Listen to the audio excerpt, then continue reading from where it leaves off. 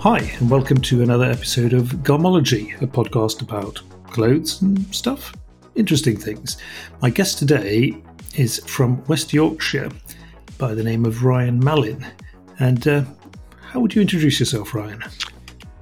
How would I introduce myself? Thank you, first of all, Nick. First of all, my name is Ryan Mallin's son. The name Mallin is a play on, Mallin and Son, the name of the business, is a play on my surname. So I must kind of let you know that straight away. So that's the first one. What do? I run a business, Mallin and Son, based in West Yorkshire, where we re-wax, repair and make alterations to predominantly wax jackets. Now, to my mind, you're a pretty young guy, and starting a company to take care of people's wax jacket needs doesn't strike me as the sort of thing a young man would really think of today. How did you come to do that? Purely by accident. My kind of background is in user-centered design and kind of identifying gaps in certain markets that are out there and basically exploiting those gaps. I bought an old Barbour Game Fair maybe 2.5 years ago. It arrived, bought it from eBay. It had the usual used Barbour Game Fair smell and it needed a re-wax. So I went online, had a look, see where I could get that done. And I found 2 places that I could do that. One being Barbour and the other being Belstaff. Obviously, Belstaff was out of the question with being a Barbour jacket. I also saw you could buy the wax in 2 forms. So you obviously your tin of foam-proof dressing and the dry wax bar. The dry wax bar being a lot cheaper, I obviously went for that first. Got that in, made an absolute disaster of the jacket. And then I thought, this probably isn't as easy as I thought. And from there, I kind of just got the kind of bug to not be beaten by this. So I tried it once or twice with the same jacket, just testing new ways to do it. Reading online, going on YouTube, seeing the videos that are out there. I mean, Barbour have got a fantastic video out there. And then from there, I just started doing a couple of friends. It was kind of a thing where friends who were wearing these jackets didn't realise that you could actually get them done. So I'd be talking to friends who got the football, for instance, and they're wearing their Belstaff Trial Masters. They've paid £450 for it, but the wax has worn off. And now they're talking about buying a new one. I'm like, you can just re-wax that. You do know this. And then from there, it's just snowballed to where we are today, really.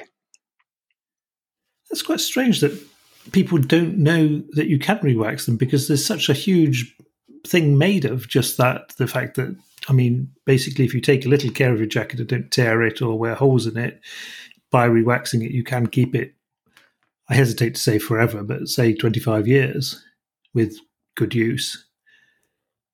Yeah, no, I mean, you say 25 years, some of the things we've had we've had some mid-50s Belstaffs to, what did I have recently, a late 70s John Partridge jacket. And these jackets have so many stories to tell. But again, for me, dare I say, it's maybe not mainstream. If you walk down the high street, there's nobody nowhere telling you that you can re-wax that thing you've already bought.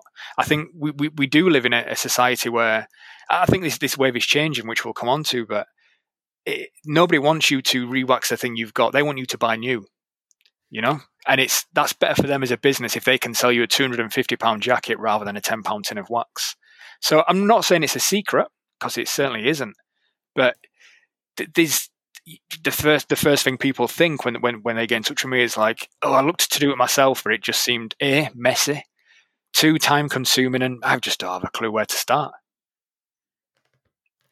I think they have a fair point in that unless you have done it before and know the process and have the sort of equipment and techniques in, it can be a bit messy. Clearly, how many old Barbour Game Fairs did you buy off eBay before you had it down?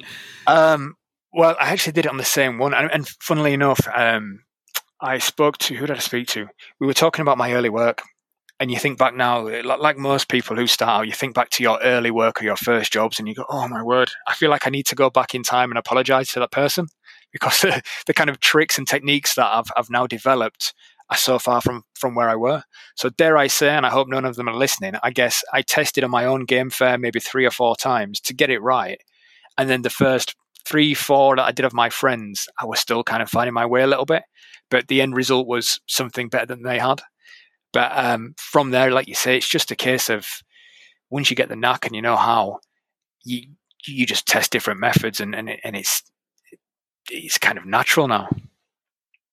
So what would be the sort of main trick to getting it right for someone who would want to try it at home? I think it's an interesting one because the different brands we get in the actual fabric behaves differently from brand to brand, and then obviously from jacket to jacket.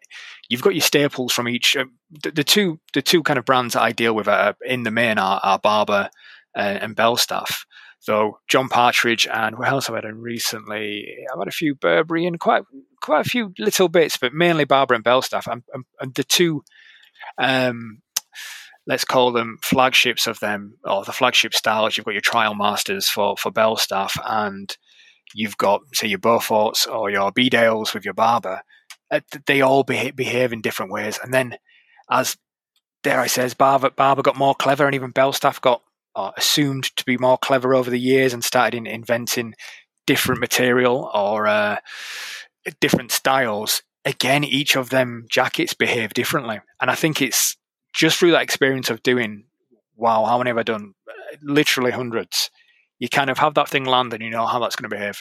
And that then kind of dictates how thick the wax needs to be, to how much you need to apply, where you need to apply, how you need to apply, panel by panel, what kind of a finish, how many coats you need to do. And by coats, I mean coats of wax. I think it is down to kind of experience really. But if we were to talk about the kind of mainstays of your Beauforts, your Bedales, the key to getting it right is the right consistency of wax. So making sure that's as clear as it can be, almost a liquid, and then using as little as possible. People assume you need to use the whole tin. You do not need to use the whole tin. I'm not sure how much I've used when I did it, but I'm pretty sure I used almost a whole tin, but that was a border, so it was a big jacket. Yeah. A couple of things I wanted to follow up on there. So you're saying that the sort of waxed cotton itself has evolved over time, say from a 1970s jacket to a 2000 jacket, and probably even onwards. Yeah, definitely. I mean, I'm no oddly enough on a podcast called Garmology. It's I'm no expert on the actual fabric itself. All I've kind of done is caught a niche with the actual business model and the idea, and then through that, I've come to learn more about the jackets and the fabric that I'm dealing with. I mentioned the 1950s Belstaff that came through. I would be more than happy to take a bullet in that jacket. I wouldn't, but yeah, I would be more than happy to take a bullet in that jacket in comparison to a new Trial Master. We are repairing them on a weekly basis for the slightest of tears. So whether it's a change in, the production's definitely changed, but whether that's to cut costs or to be more, I'm really not sure. But what I would say is the older stuff does definitely seem to be better, mainly with the Belstaff. The Barbour, like I say, like you mentioned, your Borders, your Stockmans, these are still great jackets. But for me, the feel, the way the fabric moves and holds the wax of the older ones seem to be far better than the new ones. I think when it comes to Belstaff, that the older ones were genuinely motorcycle jackets. You could wear them to ride a bike. That's right. Now, I appreciate that bike riding in the 50s, 60s, 70s is quite different from today, but you couldn't really sensibly ride a motorcycle in a new Belstaff Trial Master today. Definitely not. I mean, I'm personally, I don't have too many, but my 2014 Circuit Master is more akin to the earlier stuff in comparison to the Trial Masters. And I wish I could show you right now as I'm sat here looking at them. It's, dare I say, not impressive. If you were to come to me and say, should I buy a new one or an old one, I'd say find that old one every single time. Definitely. Yeah, I had an early 2000 Trailmaster, and now I have I think it's 1980 something or other, and the feel in them is amazingly different. The new one is a nicely made jacket and looks good, but it is basically a fashion item, Yes. whereas the old one was actually something that is. I don't know if I'd like to fall off a motorcycle in it, really, but I could probably ride one. Yeah, definitely. I think that you're right. I think it's the new stuff is old fashioned, and it's the market that they're obviously aiming at, because they do obviously have Belstaff have a motorcycle range with the armor, so they do a lot of the stuff with the armor plates, the elbows, and all this kind of thing. In fact, they've just released a new line. I'm not sure if you've seen that, based on the Charlie Bowman and Hugh McGregor documentary. I don't know if you've heard of that. I've seen mention of it, yes. Yeah, so that should be. The stuff looks terrible, but there you go. It might be great, but it's yeah. I suppose it's good for motorcycling then, and not fashion. So they've made a clear choice there. That if you want to prance around town, go for that range. If you want to ride a motorbike, take another one. It would appear so. You mentioned that the Game Fair you got off eBay, in addition to being lacking in wax, it was also smelly. Did you do anything about that? In the first instance, just held my nose and hoped it'd go away, but it didn't go away. So what we had to do was just kind of, again, just look online, see what we can do. There are so many bits of information out there around, don't do this, definitely do that. And I know recently you posted a discussion on Instagram, and you spoke about throwing them in the washing machine, and you'll see some people recoil in horror. You've done what? And I'm like, no, that's fine. I mean, I wouldn't recommend it for everyone, certainly not. But the amount of jackets I get in from people who say my other half, my mother-in-law, my this, my that, has accidentally dry cleaned it or put it in the washing machine, and we always bring that back to life. And it's not exactly a big job or any different to any other rewax. We may need to put a little bit more, but it's not like the world ending like some people seem to think it is. But I think the kind of trick, dare I say, that I found definitely works is the smell seems to emanate from the liner. That's where it seems to come from. Every jacket we get in anyway, we give it a brush down, cold damp cloth just to wipe off any stains that are in there. But we'll steam the inside, steam the liner, and we might use a little bit of for the extra smelly ones. What would we call it? Almost like a touch of Febreze with a little bit of white vinegar, just to kind of kick off that stuff, and then air that out all day. And that seems to work fine. And you do find as well, the smell of the new wax does kind of take away some of that stuff as well. So if you've ever, obviously you have, had a barber in front of you, the first thing people say is, or a wax jacket is, I either love the smell or I hate the smell. But there is a smell of a wax jacket. And that smell kind of takes over. Yeah. I think in my household we are of both opinions. Yeah. I like it. My wife hates it. So yeah, there are a lot of odd methods mentioned for getting rid of smell, though. I mean, yes, I put mine through the washing machine twice. Now, I know some people have concerns about that. I do realise also that one concern is that if there is a lot of wax on it, you might destroy or damage your washing machine by all the wax washing off. So I'm a little careful and hesitant to recommend it. I think having a bucket full of lukewarm water with detergent in it might be a safer and more controllable way. I have become increasingly aware of the ill effects of rapid spin dry cycles on washing machines as well. Right. They can literally tear garments apart. Yeah. So worth being very careful there. Sure. I know some people also talk about putting them in the freezer, your stinky clothes. Yeah, I've heard that with jeans, about killing the bacteria or something. Yeah, I think it's an urban legend, really, because you sort of put the bacteria to sleep, but the moment you take them out and warm them up again, they'll be back. And it is the bacteria that make the smell. There was also mention recently about rubbing alcohol or even spraying vodka. Yeah, I've heard of that. It seems the worst. Which would be sort of related to you putting or spraying white vinegar on it, I suppose. Yeah. So lots of weird ways, but I think at the end of the day, I've had most luck with water and detergent. Yeah. Sort of go old school on it.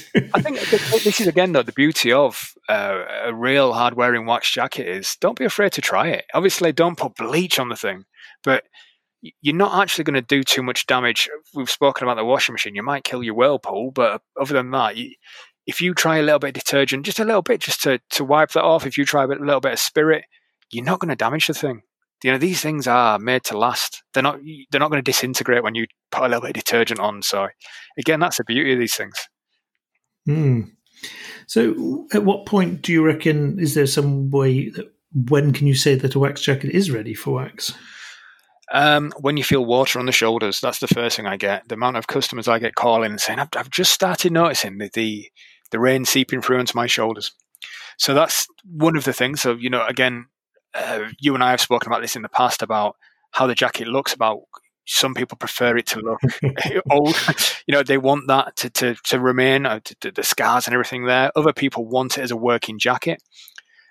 Just this week, I did a number of jackets for a gentleman who uses them on a farm, and he wants those jackets to work for him. He's not bothered about how they look. He wants them to keep him dry.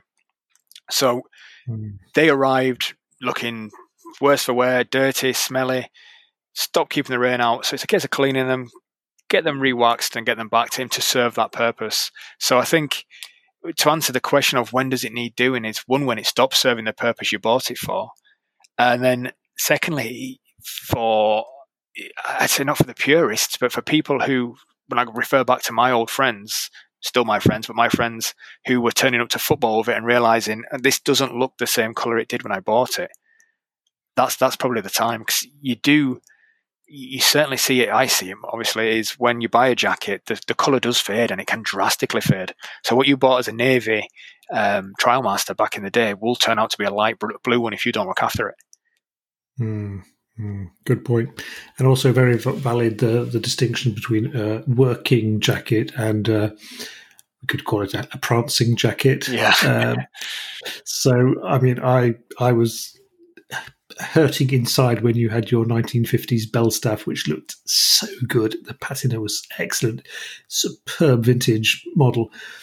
And then you rewaxed it, and it looked sort of like it had looked, but also very new and rewaxed, and it was kind of that was the 60s one. The 50s one I kept because another mutual contact of ours pounced on that because he likes his jackets.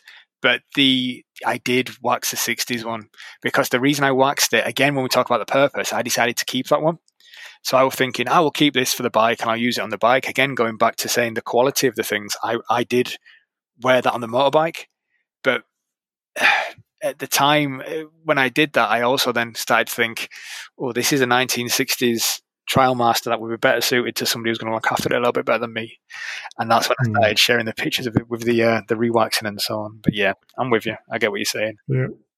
Well, I mean, it's quite strange, really, that there should be such a distinction. But then again, it's almost stranger that you have someone who's using a jacket that they've had for ages, just keep repairing it, keep waxing it.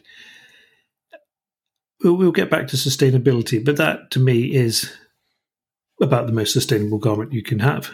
Yeah, I agree. Yeah, definitely. I think it's the amount of, again, the amount of jackets we get from people who pass them down from grandparents to parents to their children.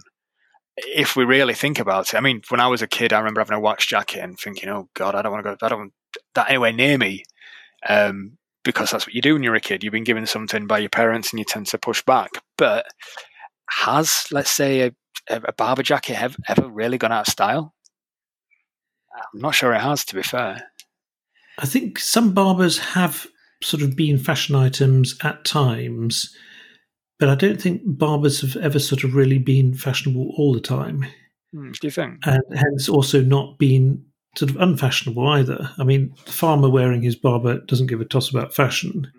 Princess Di, in her heyday, prancing around Kensington, sort of set fashion, I suppose. Yeah, I guess so, yeah. It's interesting. But what sort of position do wax jackets really have today? I mean, we've got so many good synthetic variants. We've come a long way since, I mean, wax jackets about at least 100 years they've been making them now. Does it still have a place? It's an interesting one, isn't it? I think, again, thinking back to my brother-in-law, actually, he spent a hell of a lot of money a few years back on a Trial Master, and he likes his clothing, and he'll buy new bits just because he likes to, and that's absolutely fine. Whereas I, on the other hand, I have a jacket for a purpose. It serves that purpose until it's died, and then it'll be replaced. But the amount of jackets he's gone through since buying the Trial Master, but then coming back to that one and saying, do you know what, this is the one that I wear when it rains. This is the one I wear when it's cold with my liner in. So I think it does have a place. Again, when I ride a motorbike, I've got kids, I live by a field, so I'm getting mucky and all this kind of thing. I don't necessarily want to be wearing I don't know if I'm going to pronounce this right, is it a Moncler down jacket that I will be scared to death for the kids ripping and all this kind of thing.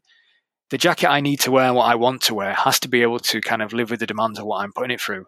Be that on the bike, be that running to the shop, be that the kids dropping ice cream on it, or all this kind of stuff. And I think, again, when we think about sustainability, and then we think about the kind of pandemic we're living through right now, is people are having to think more about clothing that lasts. Or certainly that's the trend I'm seeing. People are wanting the little things, that the pocket water, so the hand warmer pockets, stitching up to the smallest little repair doing, because they're realizing now that, you know, it probably is a little bit better to take care of what you've got rather than just keep replacing. I think that's a valid point.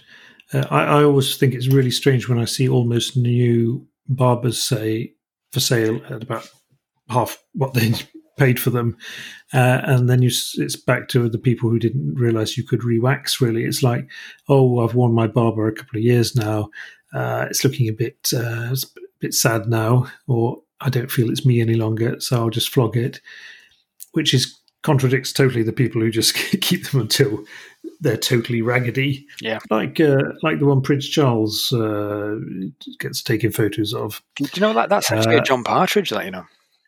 I know, it's so strange that everyone sort of thinks it's a Barber. It's like it's like the Che Guevara photo of him on his motorcycle in South America, which has become a sort of legend that was a Belstaff. Yeah.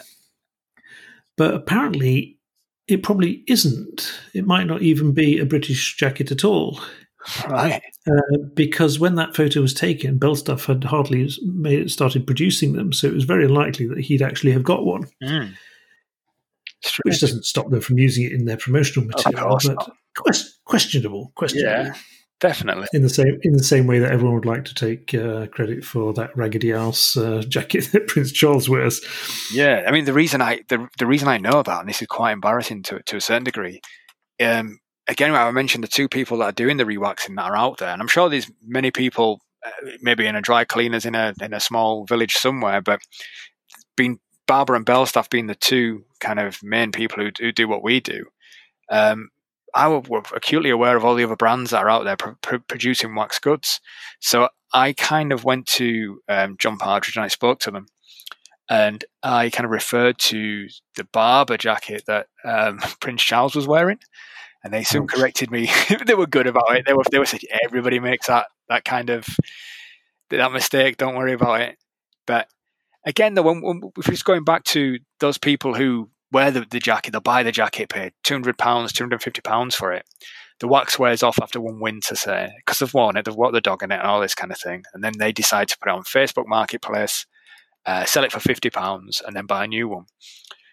Again, where if you don't know that's going to be, where do you find out that you can re-wax it? Are you with me? Where if I go on, who's telling me that I can re-wax my jacket? Obviously me, I'm telling you that now. But other than that, but when you buy a new jacket, a new Barber, which I admit I've never actually bought a new Barber, but I think they come with a sort of little booklet or something that tells you about it, which probably goes in the bin the first, second, or third minute you own it. But I don't know. It's sort of something I've always known, that you can re-wax them. So, and I've also had a tin of wax sitting on my shelf for probably about 10 years before I got up the guts to do it. Fantastic. Yeah, I think you do get a care booklet. I'm just trying to think now if I've ever bought a new one. That's interesting. But actually, what they do a lot, which is brilliant for me, every now and then Barber will put they'll do a kind of promotional run or run a campaign where they show people how to re-wax their own jackets. I don't know if you've ever seen any of that stuff. No, I don't think so. So they usually do it through their Instagram or their social media pages, and it's probably the best promotion for my business that's out there, to be honest with you. Because whenever they do that, I get so many people coming to me and saying, "Can you do this?" No, of course we can do this. So I'm happy for them to keep doing that as long as they want. I will admit that it is a pretty messy job and quite involved if you're just doing it once. That's the thing. I get people who say to me, I enjoy doing it. So when I talk to people about what I do, it might be in the middle of the nowhere, and they'll say, I look forward to doing that once a year in my barn or wherever. And I love doing that. But again, where I'm sat now, I'm sat in my makeshift workshop, which I've had to create for the reason you've just described. When I started doing this, I was doing it on my kitchen table, which is great when you're getting one jacket a week and you can just put the stuff away, wipe down the excess wax or whatever mess you've made, and then just put it all back in a box. But now we are taking, what have we done? We're probably averaging around 5-6 jackets a day. So we need a kind of a workshop, which is what we've got, to leave all of this. As I look around now, there's my pan of water on the portable stove, the wax pot, the sponges, all this messy stuff. My apron, my towels. I'm literally now on a what should we call it, a tablecloth that sits over my workbench so I can use this laptop. So it is very messy, and you do find it's not the easiest to get off as well. It can get messy. Yeah. Now that you've seen several hundred wax jackets come through your door and hopefully all out your door as well, what would you say the most common problems are with jackets? So the common problems, when we talk about repairs in the main, are the kind of wearing to the cuffs. So you may have seen that the kind of it kind of frays. So a lot of the Barber jackets and a lot of the bell staffs as well fray at the cuff. Where the kind of natural fold of the fabric as well, you'll get that will break and that will need a little stitching, so you get a lot of that as well. But going back to the fraying, that's been a really good opportunity for us because we've identified that, let's say, 7 out of 10 repairs that come in are for that very reason. So that's why we looked at offering a leather capping on that sleeve. So that one tidies it up, gives you a bespoke option, and it stops it from ever happening again. And I know they do it on, for example, the Commander, the Barber Taquito Commander jacket has that finish, and there are many others that you see every now and then. But for such a common problem, and I hope I'm not giving too much away, I hope not from Barbers sitting on this call thinking, right, that's what I'm going to do. But you'd think that it kind of addressed that by now, because that really does eradicate a big problem for them. Right. I can see how it happens, and I can see on some of my jackets as well that, frayed. Also typical sort of pocket edges. That's the one, yeah. The hand warmers especially, people putting their hands in the hand warmer pockets, in the chest pockets, and then them just coming loose, either top, bottom, both. But then I must also say, what are quite common, and I've no idea how, are massive, massive rips and tears. Like real rips and tears, the kind of thing where you're having to call the customer and say, "Are you okay? You've not been fighting a bear or something here, have you?" Because this jacket is honestly one I've had in yesterday. At least once a week, genuinely, you get one where you think this needs an explanation. Obviously, we never seek that explanation, but yeah, really odd, really bizarre. I can only assume it's due to doing whatever manly things that farmers do when they're climbing around their animals and tractors and stuff. But yeah, there's some frightening sights. Could it be the thorn-proof wax that has failed and been torn up by thorns? That's the thing. Maybe it's not what it says on the tin. I've always wondered about this thorn-proof wax and just what thorns it's sort of proof against. It really seems very believable. Yeah, that is interesting. I'm really not sure, to be fair. Yeah, but yeah, I'm just, now that I mentioned thorn-proof wax, you mentioned that there are different types of waxes, because in recent years, I think we've got the sort of dry wax finishes, which are becoming very popular. But it's not all a case of getting a pot of barber's wax, is it? No, it's not. It's these. In the majority that the kind of again referring back to the staple barber jackets, they are really simple, and that's fantastic. That's great. Again, with Belstaff, they're a much of a muchness. The dry waxing are a lot harder to do. A jacket I did recently actually, which I found a method almost by trial and error again, was to re-wax a jacket that we'd repaired that was an old jacket, and we wanted to keep the original character and all this kind of thing. And that was really laborious.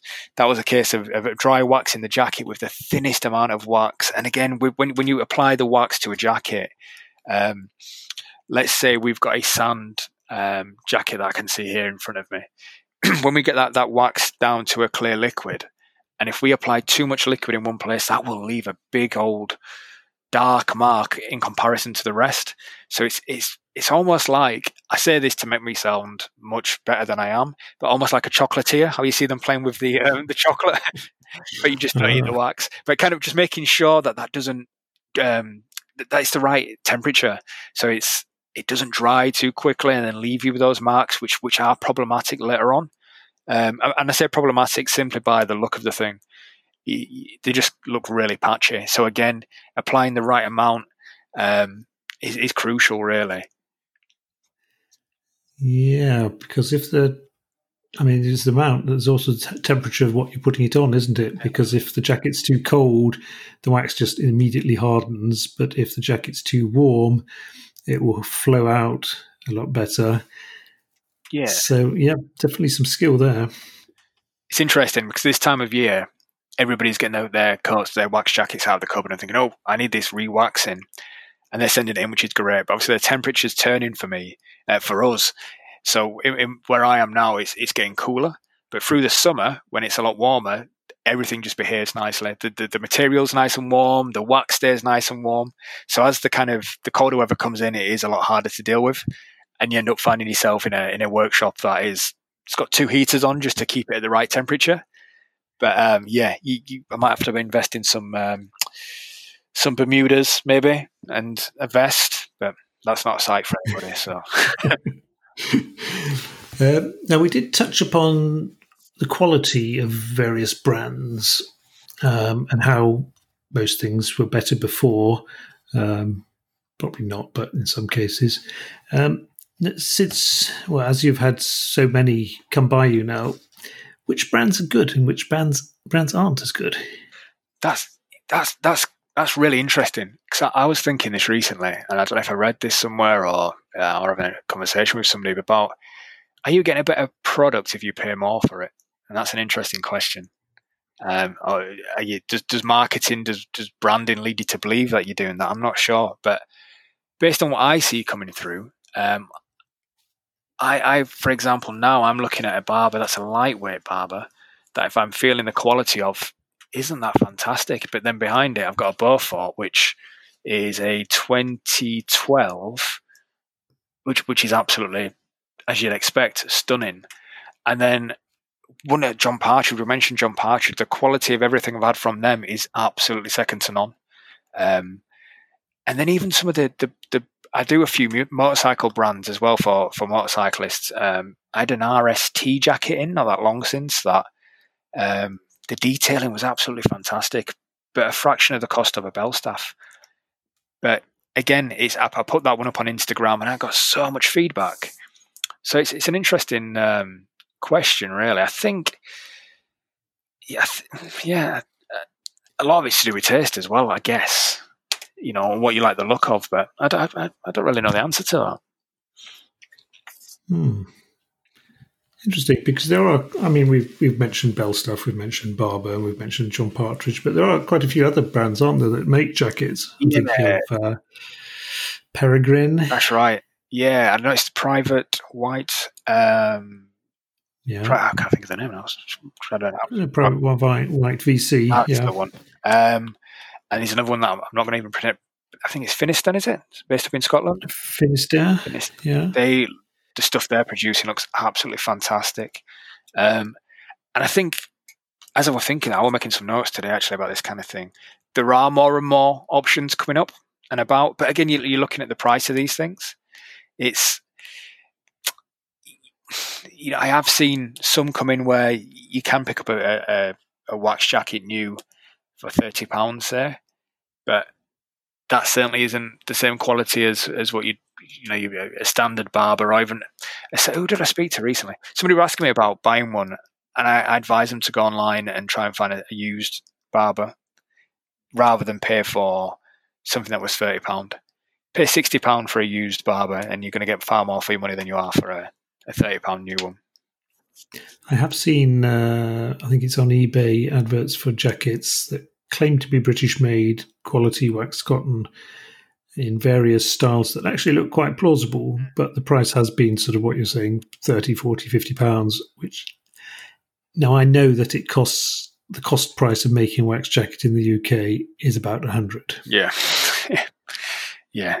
So that does offer up a few questions. Well, certainly someone isn't getting paid. That's right. I think they're only £40. So, yeah. What would your personal favourite be? Personal favourite jacket? Yeah. Mine is the Lutz, the Barbour Lutz, which is kind of a take on the Taquito commander made famous in the Skyfall film, which I've never seen, I dare confess. You've never seen Skyfall? I'm not a James Bond fan, I'm afraid. But neither am I. But that is the best film. Is it really?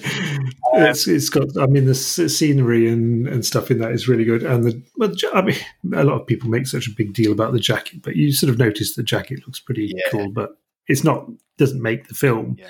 But the scenery there, the Skyfall estate, and all that is really worth seeing. I'm normally very, very uninterested in James Bond. Yeah, maybe I don't get the whole thing.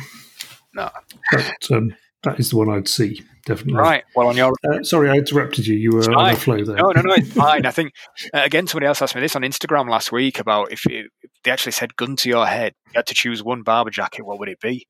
Well, I hope that never happens for a start, but I've actually made that choice because I've only got the one Barbour. You'd think I've currently got in front of me 1, 2, 3, 4, 5, 6, 7, 8, 9 jackets, of which 7 of them are Barbour. Yeah, I only own the one. I don't need any more than one. That serves me perfectly fine.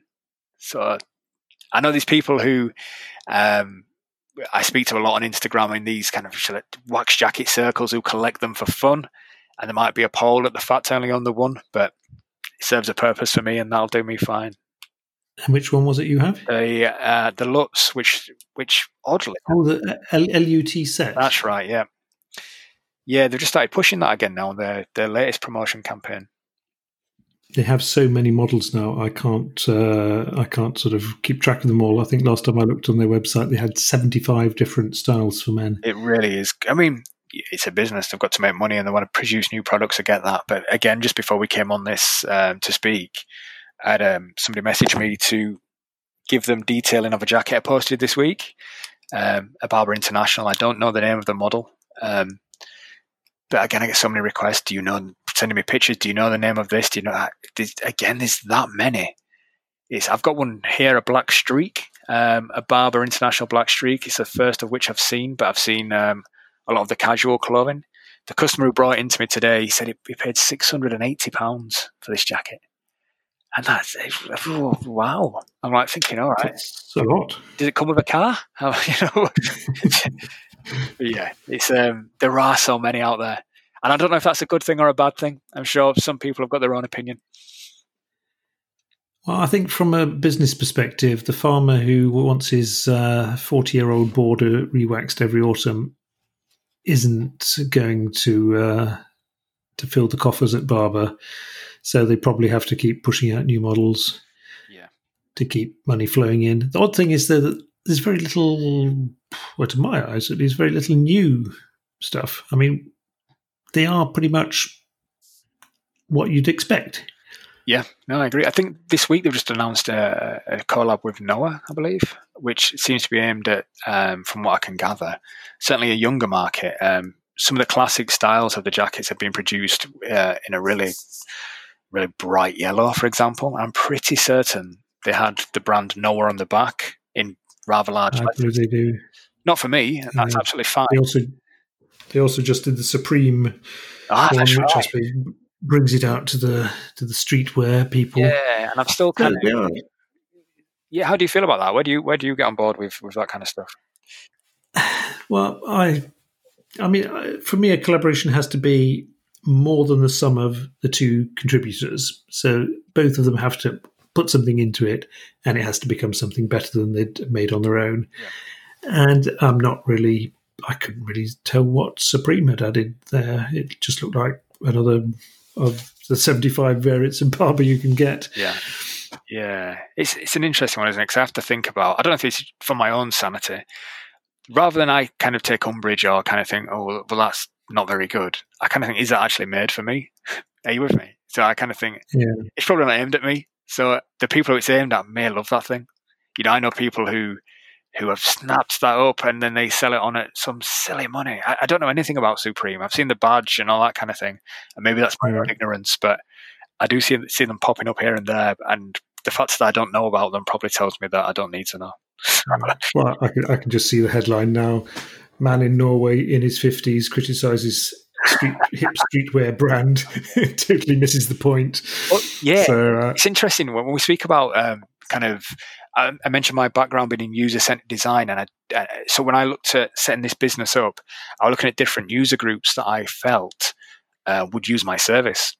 And when you think of wax jackets, we've mentioned the farmer quite often, and the farmer is probably the bottom of my customer list. So again, I was thinking equestrian. My mum used to have horses, so I was kind of brought up in and around horses, which did nothing for my fear of horses. But yeah, that's a different story.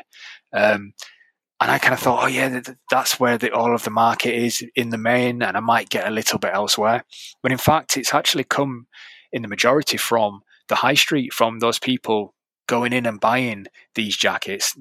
I am doing more and more now for collectors, but the majority of my customers are people who buy that as a fashion item, which I found really interesting.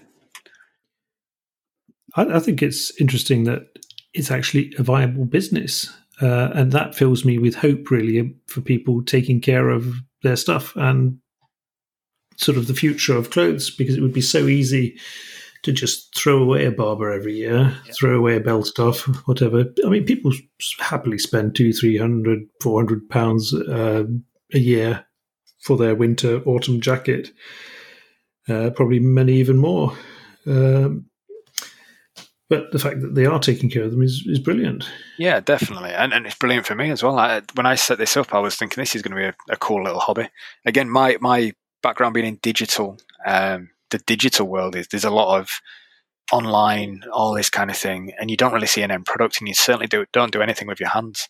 So doing this for me was almost a release from that world as much as anything. So it was almost therapeutic to grab a sponge and some wax and not be able to touch anything because you're covered in wax. If your phone buzzes, you're not going to be able to touch it. You can't answer it. So it's kind of disconnecting from that world. And what became a little bit of a hobby, where I started doing this and then a few friends, and then what I then did, I thought, actually, there's more people here who A, don't know this is a service. They don't know you can do this. And B, I quite enjoyed it. Really did enjoy it. So that's when I started kind of really putting my neck on the line by just approaching people, walking around my where I'm from in Leeds, and just seeing people in a Barbour and giving them a flyer. Hi, did you know you can re-wax that? And quite often they say, no, I had no idea. Well, here's my flyer, drop me a message. And they actually got in touch, which was strange. I don't know if it's to do with, I'm no salesman, but I don't know if it's the fact that you say to them, you could pay $250 for a new one, or you pay £55 for that looking brand new. And maybe that speaks to people, I'm not sure. Could well be. I actually approached someone in a Barbour a while ago, locally, because I noticed he was wearing one of the Skyfall ones. Oh, really? So I was sort of slightly interested to hear whether you might be interested in selling it. So maybe he didn't know that it was actually quite valuable, but he wasn't interested in selling it. So there you go. Pricing on them things are crazy. Have you tried one? I have not tried one, but now the original Skyfall jacket was part of the Tokito collection with the Japanese designer Tokito. He made some excellent jackets with Barber. Yeah. I've got a couple of them. Oh, nice. Not that one, though, but that was really the second to last Barbers that really interested me. The last ones were the ones done with Patrick Grant's Norton and Son.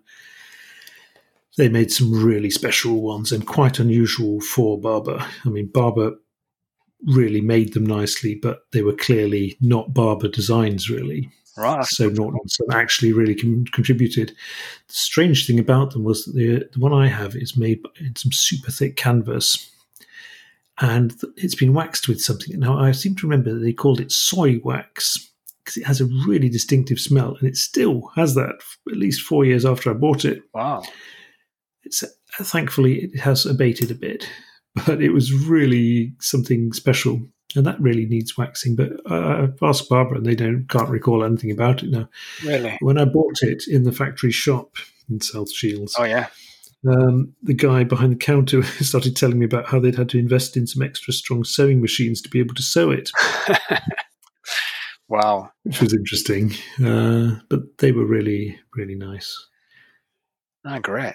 I have to look them up, definitely. To sort of start winding down, you've had some real horror shows of jackets come in for repairs. By following your Instagram, you sort of get an idea of what you're up against now and again. What has been the most difficult job you've received? Oh, in fact, you could have a question B there as what has been the most awful job. we've had two that I remember that come to mind. One that we had to literally patch together from a number of bits of material and other jackets that ended up looking absolutely fantastic.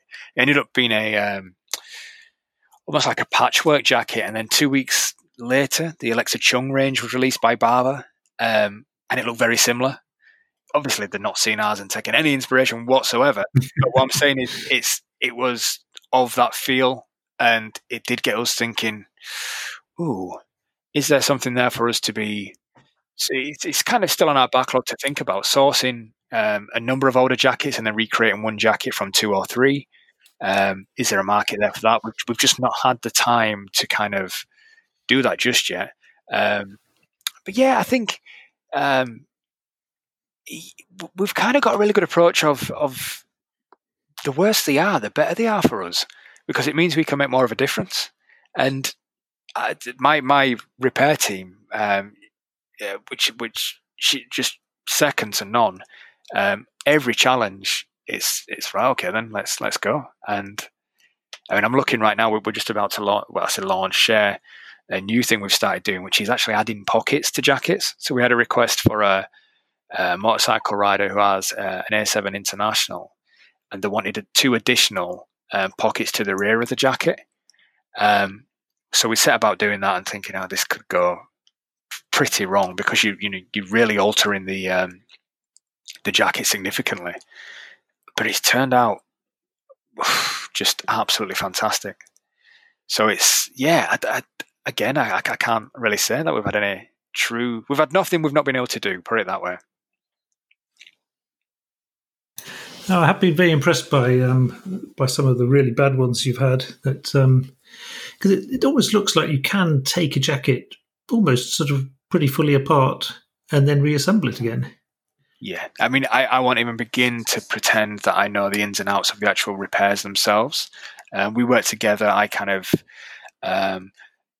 direct in the best way, but the expertise that we've got in there, she will always tell me, her experience speaks volumes, certainly in the work she's doing. So I kind of just say, yeah, you tell me, you tell me the best way to do this. And again, we had the work we were producing at the start of the year, mainly with the new Belstaffs, that we were getting a hell of a lot of rips, certainly under the arm. The work we were putting out, Belstaff got in touch and were impressed at how we did it. And they were asking us, how have you fixed that? So for the people who make the jackets come to us and ask us that I think that's quite a positive. That is actually pretty scary. Yeah, it is. That they have so little clue about what they're making that, wow. Yeah. But Belstaff and Barbour do still offer their rewaxing services, do they? They do, and where we are, certainly with Belstaff, they offer it for free. And we will always tell our customers if they ask that question. We don't hide that fact. And same with Barbour. They offer it. I'd say Barbour for a rewax are probably around £7 cheaper than us per jacket. Again, there's no hiding that fact. But the difference is for us that we like to, or we hope, and we see and we feel that people are buying into us as a small business, as a family business, and into our story. But also the fact that we turn our jackets around in certainly no more than 10 days, but usually far less than 7, in comparison to Belstaff and Barbour as the two main kind of competitors. You're talking 10 weeks plus. That's a whole season at times, you know. So you've got to do some real planning ahead to get that back in time for when you want to wear it. Whereas us, again, this is all part of the research I did before doing this. I was trying to get in touch with somebody at Barbour. Who's going to look after my jacket? Well, it's going to go to a factory. Here's your ticket and you wait. Who do I contact? Well, here's a customer care email. You'll get the same response to whatever your query is. Whereas us, you make that order online with us through our online form. You pick up that phone. You send us a message. You're speaking to me. I'm the guy who looks after your jackets. I'm the guy who's going to rewax your jacket. So you're telling me what you need to do. And then in a day's time, when you've posted it, I will call you and say, your jacket's landed, or I'll send you a message. Your Pride and Joy 1970s Belstaff has landed. Please rest at ease. You know, all this kind of thing. So you're dealing with people. And I think people like that. I know I do. I think it's something that is sorely missing in much of the online world today, where computer systems are designed to lure you in, entice you to buy, send you plenty of updates automatically generated, and at the end of the day you receive something that looks like it's packed by a robot, and probably was. So a bit of that old-fashioned customer service and attention to detail is appreciated. That is the key. I think that is something that when I started, as I think back now, I think crazy. When I started this, I had a 18-month-old baby, little boy who brings his own kind of stresses. I was already working full-time. So I started this as a paid hobby, but then I didn't have a website actually when I started for the first 6 months, and this grew. I didn't have a website at all, just an Instagram page. But I then looked at that customer service thing we talk about, and certainly around me, and we see more online, there are more and more small boutiques and new brands turning up, and independent retailers who know their products really well. They offer a great range of products, and I think of two straight away. In my local town, there's Frank Bird in Wakefield, and then you've got you may be aware of Faz up at the Archives in Leeds, who's doing some fantastic stuff. And also, they need people to be going into their stores. I know now where things are a lot different, but back when I started, people wanted that customer service, and they're only going to get it in those places from people who knew what they were talking about, rather than your department stores. So I kind of went to them and said, guys, I've got the same customer base that you've got. This is a service I offer. Can I use your shop as a drop-off point for your customers? That way I get custom and you get people coming through your door, and you're able to offer your customers an extra service. So it worked for everybody. And then I started spending a few nights a week actually driving right around Yorkshire, hand collecting and hand delivering these jackets with a handshake. You know, that I'm the person who's going to be taking it, and I'm the person who's going to do all this stuff. And obviously, as we grew and grew and grew, I just couldn't do that anymore, which is great for us. But I've luckily been able to keep that same customer service ethos that we built in the first place, that you are dealing with humans. You are human yourself, so we're going to treat you like that. We're not going to give you a ticket and then disappear with your jacket and you not be in touch. So it's, that is a massive thing for us. That really underlies everything we do, providing that customer service and, being available for somebody should they need to ask you that question. That's incredible that you managed to actually drive around doing all this and had time to wax people's jackets and take care of your little boy. Crazy. I did wonder, because I have seen photos of your little lad, and I did wonder what the Malin and son, what the actual son contributed to the company. The lack of sleep and the bags under the eyes he contributes to. But he's now actually just started nursery, which gives me some good hours in the afternoon to really make a difference, which is great. But I think, like anything, if you're willing to work hard and do something you enjoy and believe in, then it's probably worth it, to be fair. But yeah. That sounds like a sort of work ethos that is sadly lost on a lot of people today, where they'd rather become an influencer or a TikTok star or something like that. Yeah, we saw something like that yesterday. We were watching. We very rarely watch TV these days, and we saw some hotel program where an influencer was coming to stay, and I was kind of questioning, influencing what, in what way? It's just frightening. But anyway, that's a whole different conversation. Yeah, I don't think we'll get into that now. Okay, Ryan, this was really good. Oh, just one final question. If you were to recommend someone who'd like to try out wax jackets but hasn't sort of made the move yet, what advice would you give them? Is there a specific model that would be a good starter model? First question would be, what do you want to use it for? If it's an everyday kind of way, if it's for work, is it for when I say work, is it for farming? Is it for horse riding? Blah, blah, blah. If it's an all-rounder that you want, I would always, always, always recommend a Beaufort, Barbour Beaufort. I think they're a fantastic jacket with so many options. You can dress them up, dress them down. You can work them. You can do whatever you want with them, and you can clean them, rewax them, and make them look fantastic. And they're probably plentiful on the second-hand market. I picked one up this week for £30, which was immaculate. And now I've rewaxed it, and it's a step away from having a tag on and being brand new. So there you go. Well, you can't beat that. Okay, Ryan, thanks a lot. This was great. And best of luck with your endeavours. And I'll catch up with you later at some point. Absolute pleasure. Thank you, Nick. Thanks, and bye. Bye.